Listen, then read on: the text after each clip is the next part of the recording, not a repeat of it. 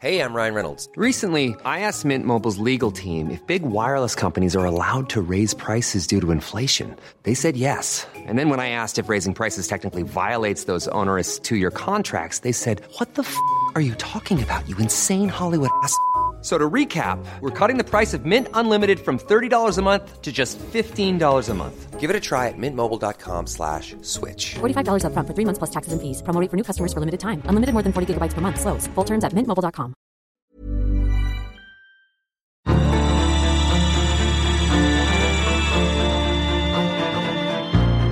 Welcome to the National Security Podcast, brought to you by the ANU National Security College with support from policyforum.net.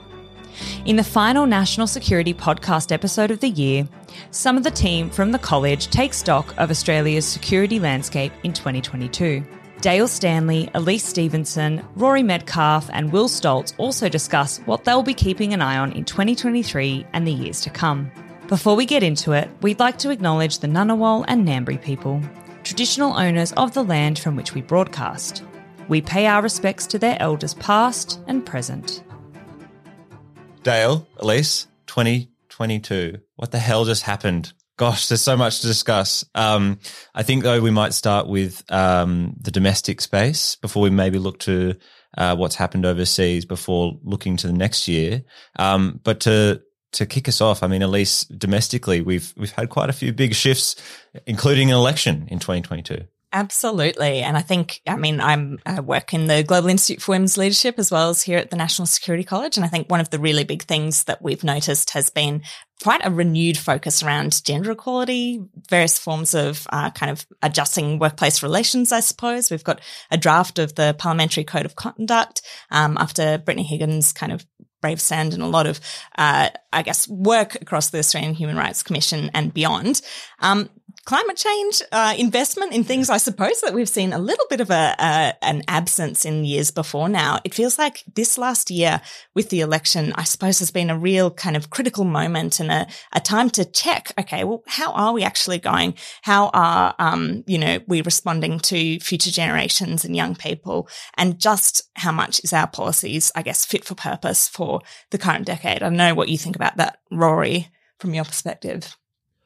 So I would say that this year has been obviously very significant in Australia's domestic policy settings with a broad national security application. So that's code for saying that while we've had an election, we've had a change of government, and I think in many ways a lot of the really the more progressive priorities that that suit the times, whether it's on climate policy or on social inclusion, even though these are rightly high on the agenda for the Albanese government, a lot of the national security settings that we've seen in recent years, the issue about sovereignty, the question about the challenge from China in the region, how's Australia going to protect its interests in this more contested future, they're still all on the table too, and there's a kind of national consensus forming around them. So I think the huge test really lies ahead, and that is how does the Australian government and the broader Australian community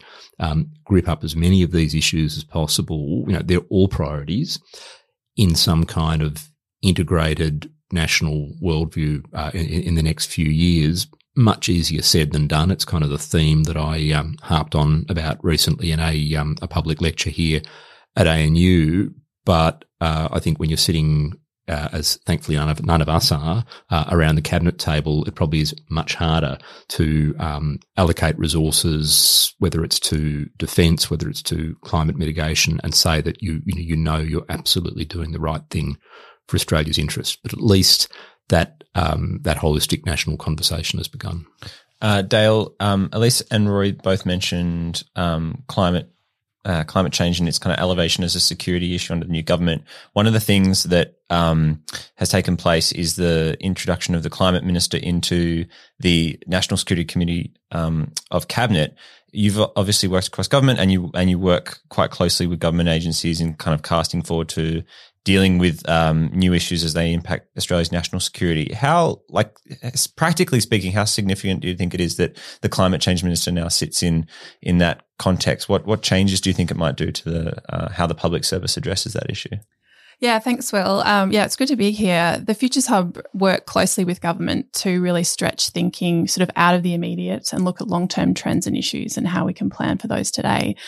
And we've certainly tried to incorporate climate change in its various aspects and what that means for policy settings today in our workshops and our scenario development. So when we think about the future, we think often about, utopian or dystopian futures and how we can think about, climate change and what that might look like going forward. I think having Minister Bowen in the NSC is vital to considering, that broader perspective of national security and how we plan for the complexity of those futures today. So I think it's a great addition. My understanding is that the new department is very, energised by that. And I think it broadens out the conversation and ensures that we take a broader view to the challenges that we have going forward. I mean, we've had such terrible flooding this year. Overlay that with the trends we're seeing, domestically with, social cohesion prior to the election. We're all watching, waiting eagerly to see, what might occur. It really does add a layer of complexity when we think about how we will respond domestically from a defence perspective to the increased rate of floods and fires and climate impacts. How do we mobilise and how do we resource those domestically when we think about the complexity of those and particularly in our near region and beyond? Elise, you've done a lot of work looking at public trust in democratic institutions in Australia. What do you think about this idea of, we're including an ever-growing range of issues under the banner of national security? Like we've spoken about climate change and the value of potentially securitizing climate change in one context. But how do you think that might impact on people's trust in government and I suppose expectations of government as well? Yeah, I think these are really important issues to take seriously, firstly. I mean, the cynical side of me would say, oh, well, if you do securitize, climate change, well, that gives you access to a much bigger budget. And I think that this kind of budgetary conversation is actually a really critical one to have. I mean, if you do have a look at the most recent budget papers, I think there was some, 25 million set aside to battle climate change, whatever battling climate change actually means. And of course, there was increased investment in renewables, upgrading the grid, restoration of the Climate Change Authority. But, how far is enough given the scale and immensity of the challenges that we're focusing on? And I think more broadly, the trend that I'm seeing is really questioning, well, what is national security in the first place? A lot of the issues that we traditionally defined as national security issues were very much so kind of international facing. And, we had our eye on the region and the world and, kind of quite traditional in like wars and guns and ships and, men on the ground. And I think that this just is not the reality of national security in this kind of 21st century. Increasingly we're looking at things like space security. I mean, we had the US kind of senior officials over in the last few weeks here in Australia talking about how, well, we're going to have conflict in space and it will happen soon. And to my mind, as someone who studies gender equality and women, peace and security agenda and some of these other aspects, again, I'm left thinking, are we applying some of these base kind of principles of, women, peace and security agenda or, similar to space security? How much are we actually taking stock of what is a national security issue? What is a domestic security issue? Is there such a thing as a difference between the two? If there is, how do we allocate and reprioritize? I think it's a really, really tricky question ultimately. And government certainly has to deal with this complexity. And I think that that's no easy task. One part of that though, that kind of trust and accountability piece is making sure that government is representative, is making sure that there's a level of transparency around what we are doing and how funds are being used. And even, I suppose who is making these decisions and for whom is it benefiting and for whom perhaps is it not? So big questions. On my mind, we've just reached 8 billion people worldwide. Our region, Southeast Asian region, has the biggest youth population in the world. our most recent election really saw, the youth vote, I suppose, having quite a strong say in election outcomes too. So again, this comes to trust and accountability. How much we're fulfilling, what young people want, what women want, what First Nations people want, what the whole of society wants, and what is national security in this context. Tricky questions, I think. And I suppose, is by framing these things solely as a security issue, is that actually going to be inclusive? Is it going to actually bring people into the discussion, or is it going to push people out? That's right. I mean, we're talking about national security, very heavily male dominated, historically speaking, and still up until this day. And so also I am, conscious of the fact that, if we have a look at funding and resourcing, I don't know, is this going to flow through in a way that is inclusive? I'm yet to really see that, but I think it does need to be a focus. I'd bring attention to, and I think building on what Elise has said, I'd build attention to a really interesting speech that the Minister for Home Affairs gave last week, Claire O'Neill's speech to the National Press Club, which takes a long view. So I guess hopefully that's something that our Futures Hub can take an interest in.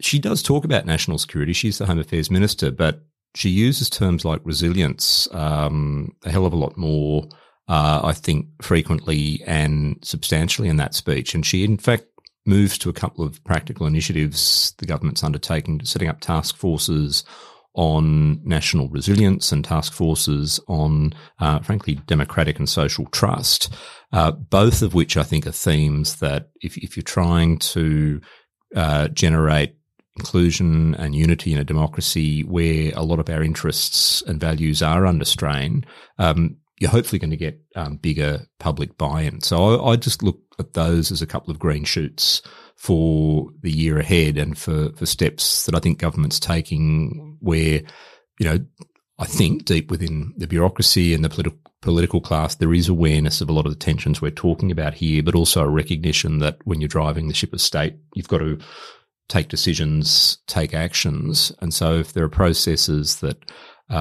listeners here or members of our broader policy and academic communities would want to get involved in, I'd recommend those.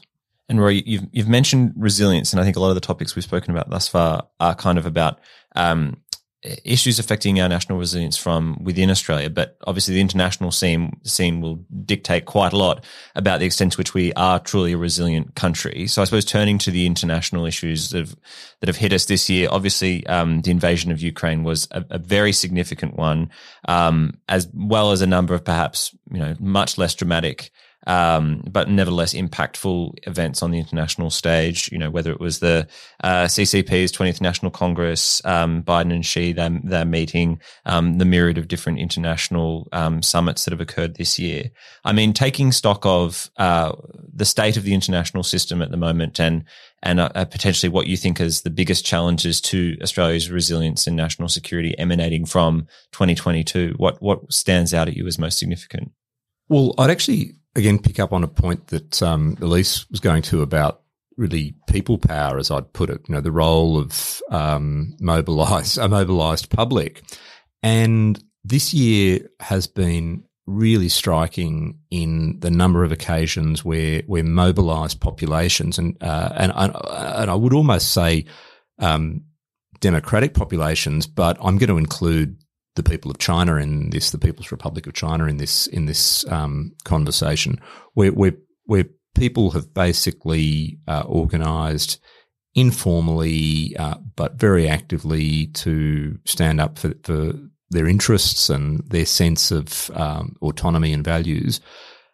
Of course, the stand that the people of Ukraine have taken against the brutality of the Russian invasion is, the most, if you like, powerful example of people having an impact on the international environment.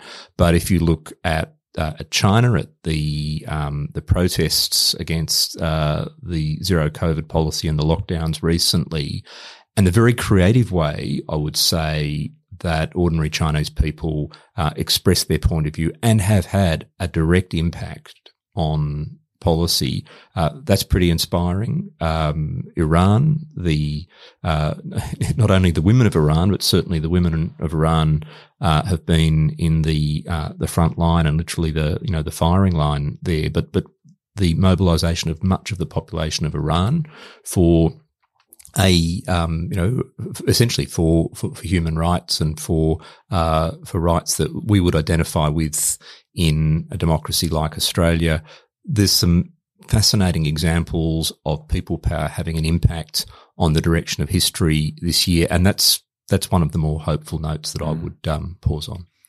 And I guess interacting with all those forces, Dale, is rapid and emerging shifts in technology. I mean, in the work that you do at the Futures Hub, I believe you look quite a lot at technological disruption as a vector in some of this geopolitical change. What are some of the reoccurring technological disruptions that are kind of most on your radar? Yeah, it's a good question, Will. Technology is certainly one of the elements that we look at as part of a bigger picture in terms of when we develop scenarios, when we're looking at trends and how they play out. Technology is a big part of that. There's been some interesting AI developments in the last 12 months. There's a new AI bot called DALL-E 2, which is this really incredible art generation tool, which may play out in sort of how that influences deepfakes and other issues. I mean, we might not think of how these sort of systems might, play out in the art world. It doesn't seem like a national security issue, but actually has the capability to influence, many of the things that we're looking at. And can kind of take those artists out of, developing great sort of careers and income. So we've been seeing technology as one of those interesting kind of overlays in how we think about the future, of course. So I thought that was kind of an interesting AI development in the last 12 months and has been raised in some of our workshops with government, actually. Yeah, that's fascinating. And technology's interaction, in particular with the information space, I think has been particularly positively and sometimes negatively disruptive. We've seen, the information war that Ukraine has very successfully fought. So, Elise, the information space has become much more contested for people and is really impacting upon voters' trust in government. I mean, what are the concerns do you think that we need to be paying most close attention to when it comes to that broad topic of trust in government, whether it be for Australians or other demographics out there? Yeah, I think, one thing that's been, of course, on everyone's kind of minds this year has been around a lot of the cyber attacks that we're increasingly seeing. Optus breach was one, Medibank, of course, but there's thousands that kind of go either, underreported, unreported in some circumstances, but certainly we kind of have this growing issue. And how do we actually battle with cyber attacks full stop, but also with then, what do companies and what do governments do to be able to ensure some sort of, if not, I guess, prevention, then justice or recompense, or, how do we design these systems for the future? And I think that is a really big, government does have a role there as, ensuring that some sort of standards are held, right? And accountability if things do go wrong. I think that is a really big place that government needs to step in. If I can kind of get onto, one of the topics of my research, another area of trust and accountability, I would say, is in the area of intelligence services. So, of course, I do research on gender and various forms of diversity and so on. And in the national security and in particular in the intelligence sector, I mean, this is another opportunity. We've now got in the United States, basically this recognition that workforce challenges are going to be one of our biggest challenges when it comes to national security. And therefore, one of our biggest risks is actually the workforce and not having the workforce and the representative workforce that we need. In an attempt to kind of battle some of these recruitment and retention issues, the US intelligence agencies release an annual demographic report, which reports on things like gender and other forms of diversity in their intelligence community, tracks how they're doing over time on a yearly basis, and basically shares this information with the wider public. Of course, that helps researchers, but it also helps, actual trust in institutions for kind of what can sometimes be a bit of a secret and a closed area of our government, service, which is that it has, unique, I guess, privileges, responsibilities and duties, and therefore perhaps an even greater responsibility to be a representative. Now, in a lot of the work that I do here in Australia, I see that as a big opportunity. intelligence, national security agencies have often been at some of the forefront of our questions around government accountability and trust. And, again, their unique positioning means that they do have a unique opportunity, I suppose. So I would love to see a little bit more action to be happening in this space. That point about greater expectations of accountability, and I suppose Australians having perhaps a lower level of trust in the accountability of their government is obviously washed through with things like creation of the National Anti-Corruption Commission, and even the uptick in the independent Atil vote at the last election. What I find kind of interesting about that, though, is on the one hand, Australians are kind of saying we want greater accountability of government because we don't necessarily trust how our government is working for us. But at the same time, there's been signals through COVID and other events that people want government to do more, that there's almost an expectation of greater intervention from the state. So how do you kind of square those two kind of instincts?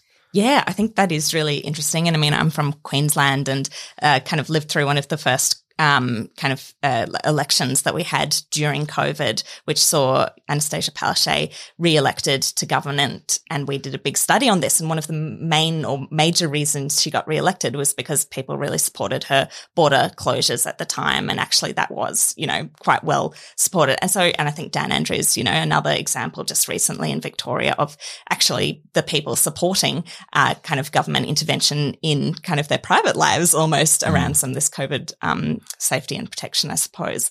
So that is interesting. And I think I've had a lot of discussions with colleagues. And I think that where I land is that that populations and diverse groups, they want to be represented in government and they want to have their say in government.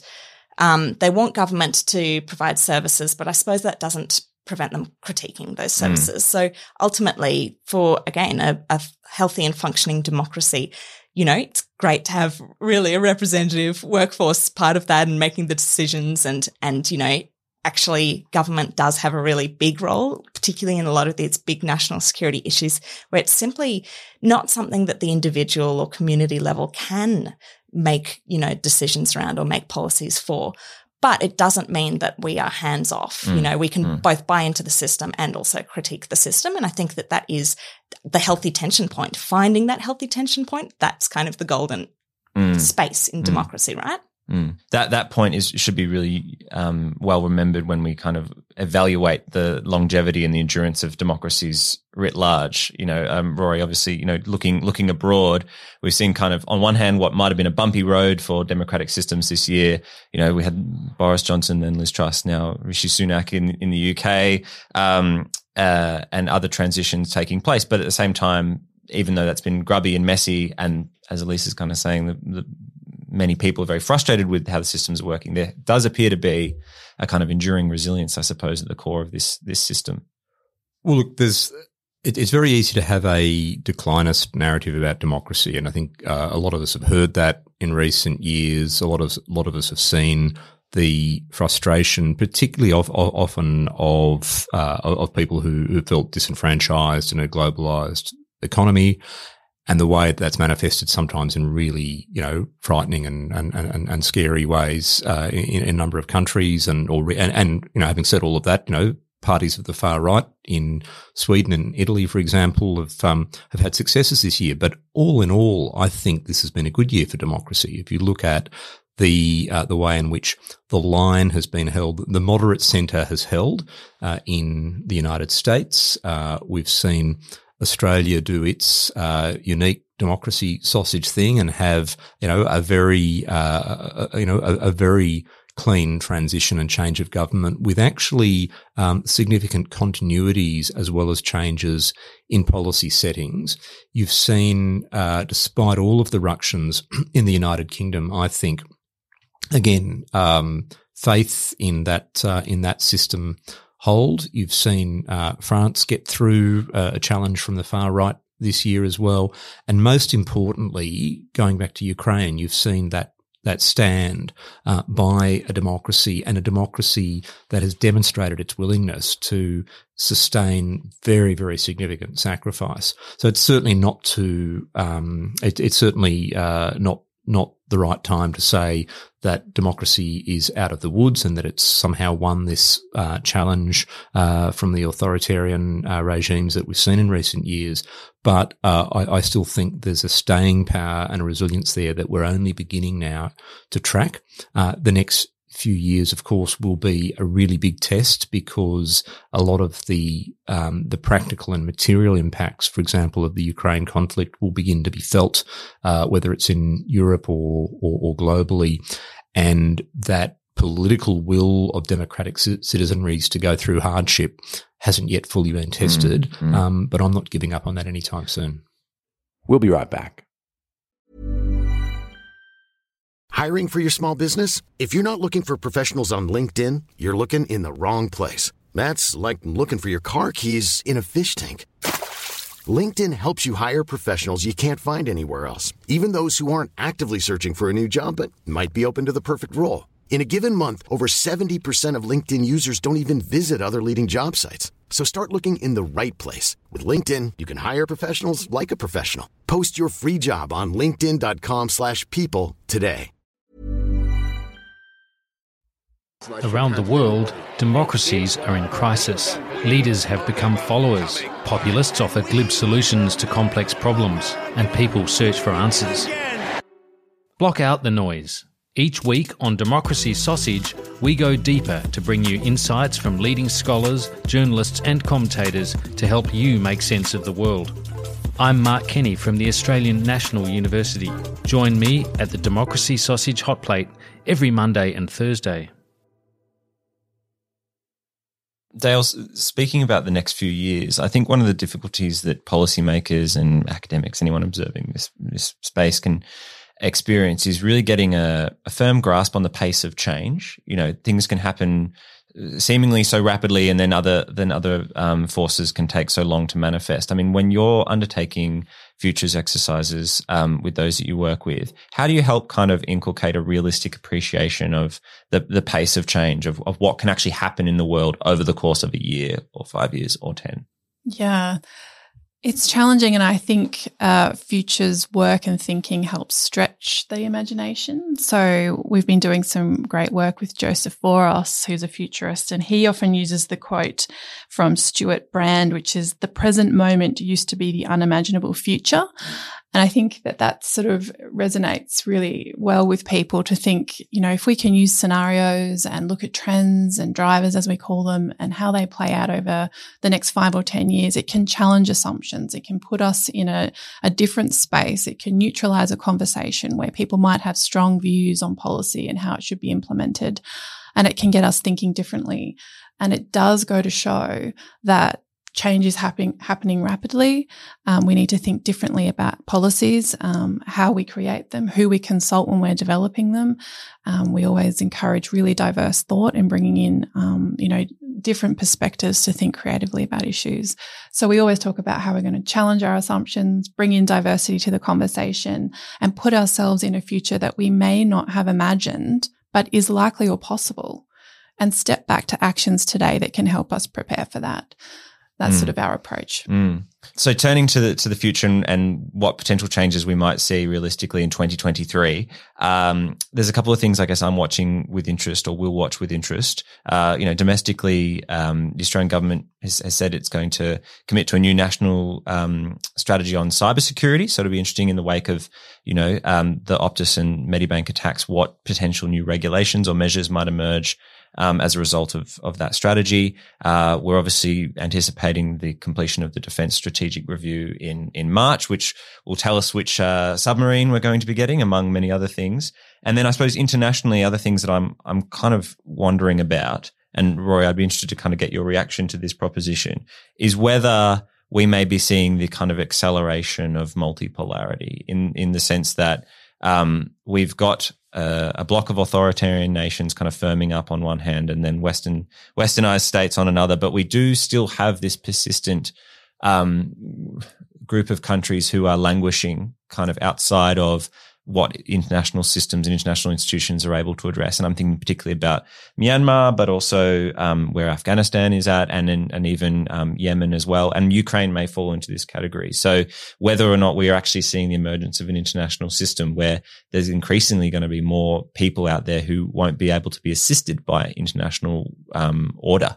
I might be getting too pessimistic, but that's something that's kind of struck out at me. So any reactions to all of that? There's so many big questions. There's so many big questions there, Will, and a few assertions that I agree with and a few that I don't. So I'll just quickly start on what I see as major risks and challenges in the year ahead, certainly from an Australian perspective, and maybe a couple of comments on the international system, and very, very happy for others to challenge on that. I mean, firstly, I think you asked earlier about the risks and threats to Australia's interests, not just in the year ahead, but in the year that's just gone by. And the example of the aggression against Ukraine is having this cascading global impact that will affect not only Australia but all of us, really. And so, looking at the intersection of economics, of supply chains, of energy, the global economic impact of that conflict is going to be felt for years to come.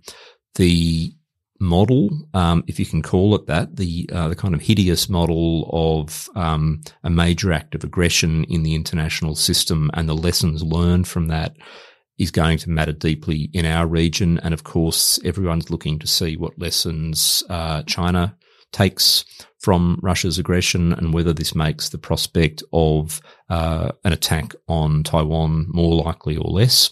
And again, that has profound implications for Australia. One thing that's emerged in a lot of my conversations this year in this country and overseas, particularly with the private sector, is that sense that anyone in business now who's thinking beyond literally tomorrow's revenues is aggressively worrying about the consequences and the risks of conflict for not only their economic interests but for social cohesion, for international order. So I'd keep all of those issues still on the list.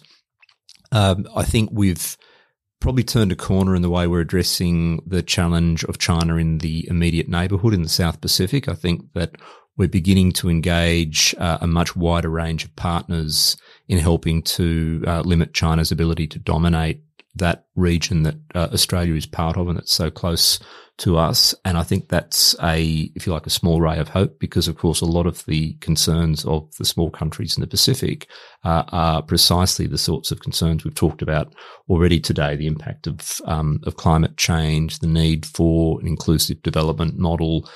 So engaging this sea of many flags, these many international partners in partnering with those countries is something that we're beginning to see much more clearly this year. And in a sense, the concerns about China's security presence have actually been a catalyst for that. So looking forward, I would say that addressing these risks with all of our resources is going to be a continuing priority for Australia. I do think that those questions about, if you like, motivating a population that's having economic pain and is understandably concerned about these issues of inclusion, but motivating them also to see the view that we need to address those issues alongside probably a more traditional national security set of views, having defence capabilities that actually match Australia's interests, being able to deter some sort of aggressive behaviour in our region. Those things should all be consistent, but partly because of the way national security has been politicised in the past, it's going to take pretty articulate leadership and thoughtful leadership to have that conversation with the Australian public. Elise, 2023, what's on your radar? Yeah, I think some of it flows into what we've already discussed, but I suppose two big things related to national security would be on my mind, and one would be kind of managing transitions, I suppose. So, there's a whole range of different, policy platforms, or, even if we're talking about kind of the rules-based international order and, who it's working for and who it's not, and, how we manage our relations with others and how we manage transitions. And I mean, we talk about it a lot in kind of the climate change, climate action space where, if you're going to move from fossil fuel dependencies in areas to renewable energies or other industries, then you have to do a just transition. So manage that transition in a way that brings people along, that gives people options, that doesn't, disenfranchise or, make people otherwise feel disempowered throughout the process. And I think that model can actually be used in lots of different scenarios. It's not just around climate change, but actually, it's whether it's, around our approach to the Pacific or China or Ukraine or, space or any of these big topics. Really, how are we managing that transition? From what are we kind of know what we've come from, but where are we going to in all of this? And I think that goes to a lot of your work, Dale. So how we kind of manage that, I think, is one area. Second, I think that I really come back to this fact that diplomacy is our first line of defense when we're talking about national security. And, if you look at Lowy Institute's done, decades of analysis of diplomacy's budget in Australia, on the decline or stagnating. I've done my own analysis of, Australian diplomacy as compared with some of the national security agencies, and what's this actually mean for our, ability to influence, and I guess meet our counterparts on an equal footing in the world. And I'd say that this is an area that we do need to focus on. We need to think strategically about kind of what are the long-term investments that can be done at a public people-to-people level that perhaps we're not fully, engaged with right now. What are kind of at that, I guess formal, diplomatic level agreements, like how are we actually resourcing what we're doing? Is our kind of money where the mouth is, and it ultimately, what do we want our, I guess, diplomatic footprint and, kind of potential to be in the future? I actually think we need to, have a long, hard look at the role of public diplomacy. And, obviously we've seen falling investments in this space, just kind of building some of those bilateral and multilateral ties that I think maybe we've neglected for some time. So I see that as an opportunity because whilst we're doing kind of all the hard work around, traditional national security, which I think is really important, this fits in really significantly. And before we ever come to, using battleships and guns and, other kind of forms of national security defense, actually there's a lot of conversation that happens before that. I think I would change the question slightly, Will. We wouldn't think necessarily just out to next year, but probably out to the next 5 to 10 years. So while we might plan for next year, we'd be considering the longer term trends in doing that. And I think the challenge is, as you asked earlier, about the complexity of the future and the challenge for government and policymakers on thinking long term. I know some international work is already underway that's really interesting around intergenerational fairness in Wales and other countries, about ensuring that the policies we develop today consider future generations. And I think that's our challenge, is as the world develops through that complexity, how can we foresee what likely futures might unfold? Let's think out 5 to 10 years. Let's think about, unusual scenarios and situations and how we can plan for that today. I think it goes to some of Elise's earlier comments about, the future of work. What does that look like for Australia? And how we plan for, funding and the technology and the resources we need for our intelligence community and our public service. What are the expectations of our community and our public servants, and how we kind of think long term about what that looks like and how we fund and resource that in response to those future challenges. So I think I'd put it out a little bit longer than just next year.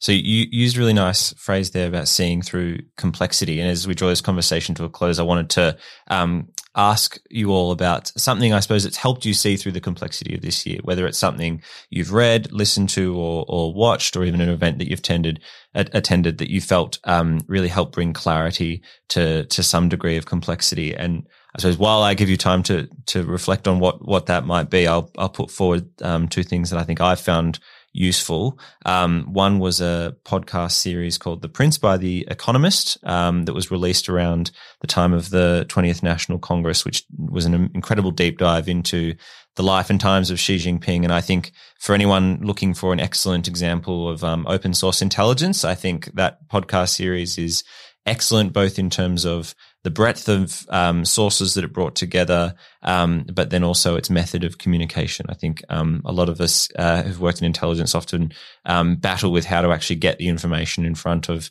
decision makers, and that was a really hyper consumable product. So one to listen to, and something else I've returned to recently actually is not anything new, but it's actually Hedley Bull's book, The Anarchical Society, which I think was published in 1975, about the role of great powers in establishing international order. It struck me that everything we've been talking about this year warranted a reread of that book, and just a general reminder that I think it's always worth going into the dusty corners of a library and finding the stuff that's been published a while ago. And sometimes you discover some of the things that we think are brand new and we're discovering for the first time are actually not all that new. So some encouragement there to go and attend your local library as well. So, Elise, what's on your list? Yeah, look, tricky question, but I think one book that has really kind of helped define my thinking this year would be What We Owe the Future by William McGaskill, who's a philosopher come out of the UK who basically does all of this work around thinking about the temporal kind of limits we often place on our thinking as human beings, but also in government and in policy making. And he basically talks about how, Homo sapiens have been around for around 300,000 years. Now, if you compare that with the average lifespan of, a mammal species, that's about 1 million years. So we are roughly 1/3 of the way through Homo sapiens kind of potential life. We're right at the start, in other words. I think that that's such an interesting way to think about and look at where we are, because it encourages us to take seriously actually how big the future could be, as well as how high the stakes are. It makes us think about, okay, actually what we do right now, we're not just at the end of some climate catastrophe that's about to, subsume us all next year and, we'll die in a burning pit of, the earth, going up in flames or whatever. Actually, it encourages us to think about, actually, we're right at the start of the actions that we could take now that could forever influence future generations, future ecologies, all the rest in a very dynamic way, and encourages us to really ask, well, what do we owe the future given that we have so many different resources in our hands, we have so much life ahead of us still to live. I think that it's a really foundational kind of look at disrupting both our short-termism in just, at a personal level of thinking, but also for governments. I think the call to action, and this goes to something Dale was mentioning earlier about the Welsh Commissioner for Future Generations. Actually, we have a greater need, perhaps now more than ever before, to not just think in such short-term policy cycles, but we, obviously we can't, commit future governments to policies today. We do have some limits on that, but we actually do need to take a much more transformative look and longer-term look at, what are the impacts that our policies are going to have right now for all different generations currently living, as well as all future generations. And I think that this is something, I guess, that gets me excited because, we don't have to be so, I suppose, despairing about our future. And actually, I really like there's this kind of phrase that's been coming up a lot in my life around some of the colleagues I'm working with of radical hope, right? And what would policy making look like? What would national security policy making look like if we applied a lens of radical hope? And honestly, I think that's something worth considering. I love that. Radical hope.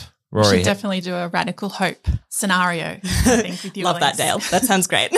Dale, has anything given you radical hope? It has. No, I think that's a good segue actually to some of the comments I was going to make. Some of the things that stood out to me in the last year was our engagement in the United Kingdom. The Futures Hub met with some wonderful people in the UK, including the Oxford Scenario School, the Office of Government Science. And there's just so much wonderful work out there being done on thinking about the future.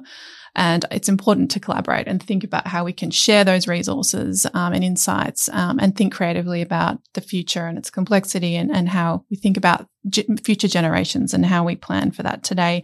I've got a couple of books on my Christmas reading list, which can build on Elise's excellent suggestion. We actually met with Richard Fisher from the BBC. He's a freelance writer and he's written a book called The Long View, which is about reassessing our relationship with time.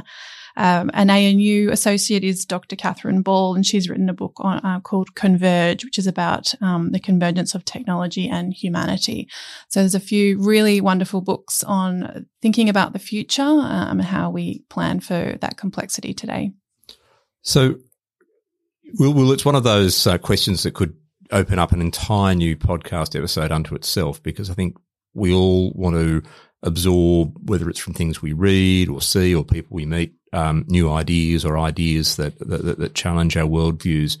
A couple of things that have really struck me this year, and I was trying to pull a few threads together as I was listening, and interestingly, a couple of books I've read at a place I've been have actually helped my thinking a lot about these issues of resilience and these issues of, I guess, societies and individuals enduring incredibly difficult times and rebuilding as well.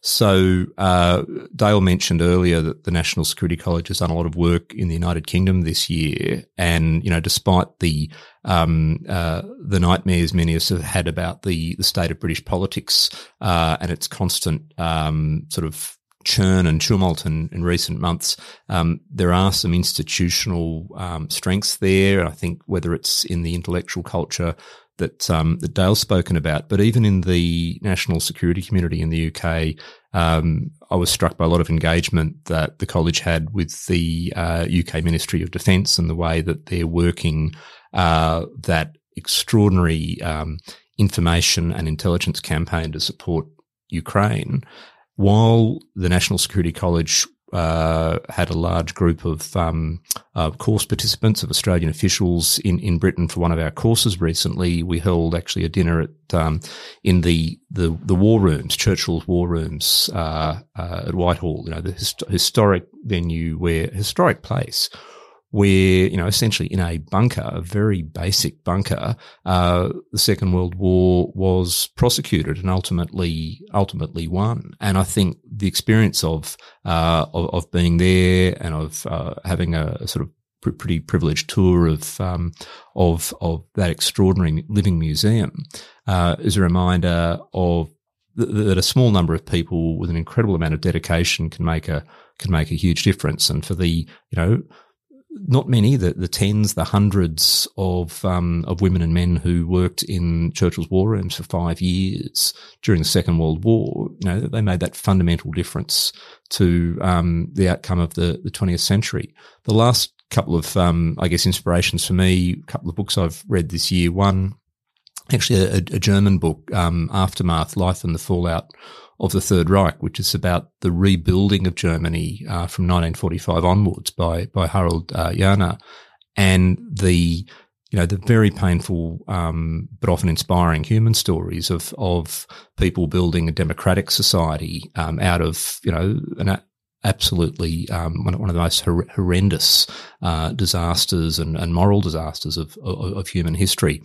And then finally, a book which might have a sort of a finite audience here in Australia, but the classic Finnish novel of the Second World War, which I or as the Finns would say of the continuation war, their long war against the Soviet Union. In English, it translates as Unknown Soldier, and it's a novel that is one of those stories of individual human courage and resilience, which is even sharper when you find yourself on the losing side of a conflict. So, adding those pieces together, I kind of think some of those lessons from the 1930s and 40s are pretty useful today, even if we're not looking at a future of international conflict, but a future simply of that full spectrum struggle that we've spoken about today. Well, there's a smorgasbord of radical hope and inspiration there in those recommendations. So Dale, Rory, Elise, thank you so much for your reflections and good luck for 2023. Thanks so much. Thanks, Will. Thank you, Will. See you on the other side.